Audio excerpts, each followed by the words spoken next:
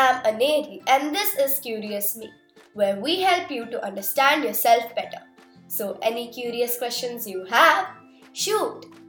This podcast is sponsored by QKids, a company which helps us to become stronger, smarter, and happier.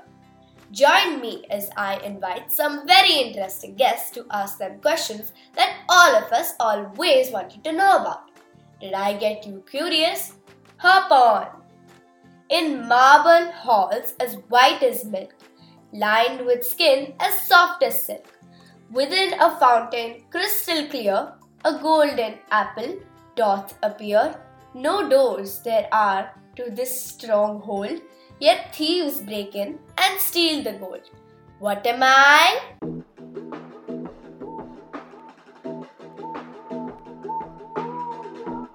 I am an egg. I have today on the show somebody who will literally make your mouth start watering. Please join me in inviting Shania, a pastry master. Welcome, Shania. Hi Aneri, thank you so much. It's a pleasure being on this podcast here with you. So, to start the episode, what inspired you to go into a profession so different and unique? I was inspired by the fact that I love to eat, I love to feed people as well, all my cooking, and it was actually a pretty easy decision for me to go into this profession. I absolutely enjoy, looking at people's faces when they eat your food and then they have a big smile on their faces, and that honestly is the cherry on the top. How do you come up with new ideas for a dessert recipe? Oh, that's a tricky one. So if you have seasonal specials like strawberries or mangoes, you will try and, make a dessert with the freshest of the fruits available. Otherwise, I also have a lot of recipe books that I brought back from my studies in London and in Paris. And I try to, read all of these books and get some inspiration. Use chocolate because everyone loves chocolate. I mean, don't you? And otherwise, it's just a lot of trials that you do, and when something works well, you stick to it. Shania, you studied in Paris to become a chef, didn't you?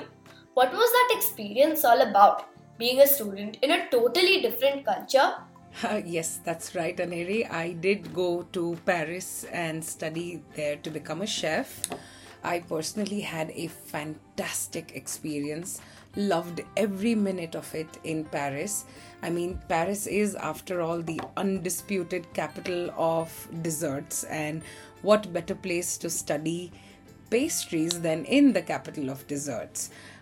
Also, as for studying in a different culture, that's the whole beauty of going somewhere else, is because you learn so much about so many different cultures. Because not only was I in France, but I had friends from all over the world. I had friends from Australia, from China, from Japan, from Portugal, from Italy, from literally all over the world. So it's not just the French culture that you get to learn about. You get to learn about so many different things and so many different people from so many different places. And it's a wonderful thing to learn. So do you make French desserts or the more Indian ones? I most definitely make the French desserts more. In fact, I think I only make the French desserts, and I almost never make Indian desserts other than if I make it for my family, because as much as I love eating the Indian desserts, making them is a whole different ball game. And other than having sugar and milk in common with the French desserts, Indian desserts are very, very different. And I do love them, but I do love eating them. My favorite Indian dessert will always, always, always be the gulab jamun. I have eaten your desserts and I know what a perfectionist you are at your creations. How do you ensure that your team members understand your ideas and cook as per the recipe just as well as you do? Oh, thank you so much.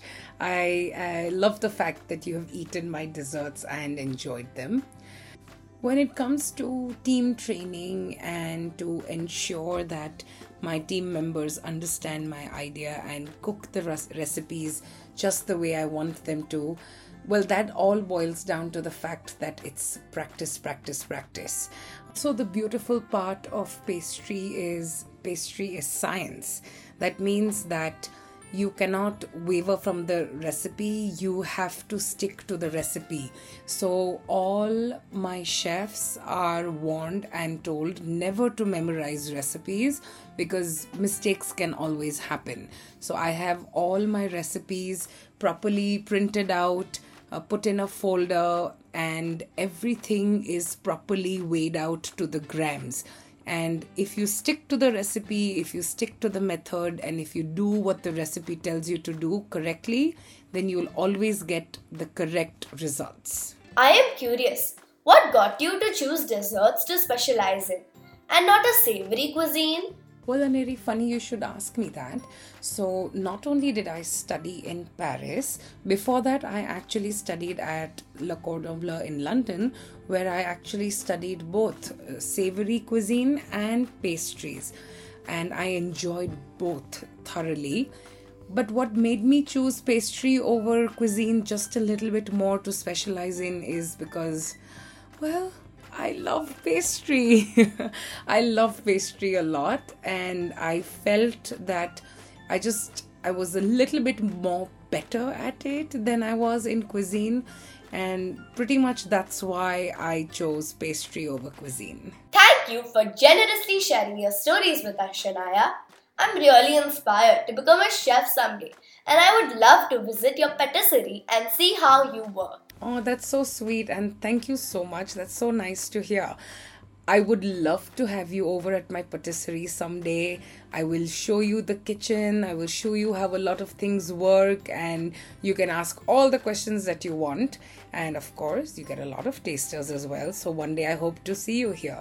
Thank you so much for having me on your podcast, and it was an absolute honor and a privilege to be here with you. Thank you so much, Aneri. I hope you are already using our app for kids.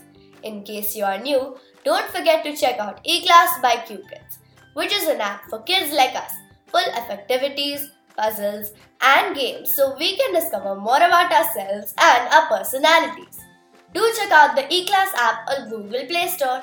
That's eClass by QKids. See you all next time. Till then, stay curious.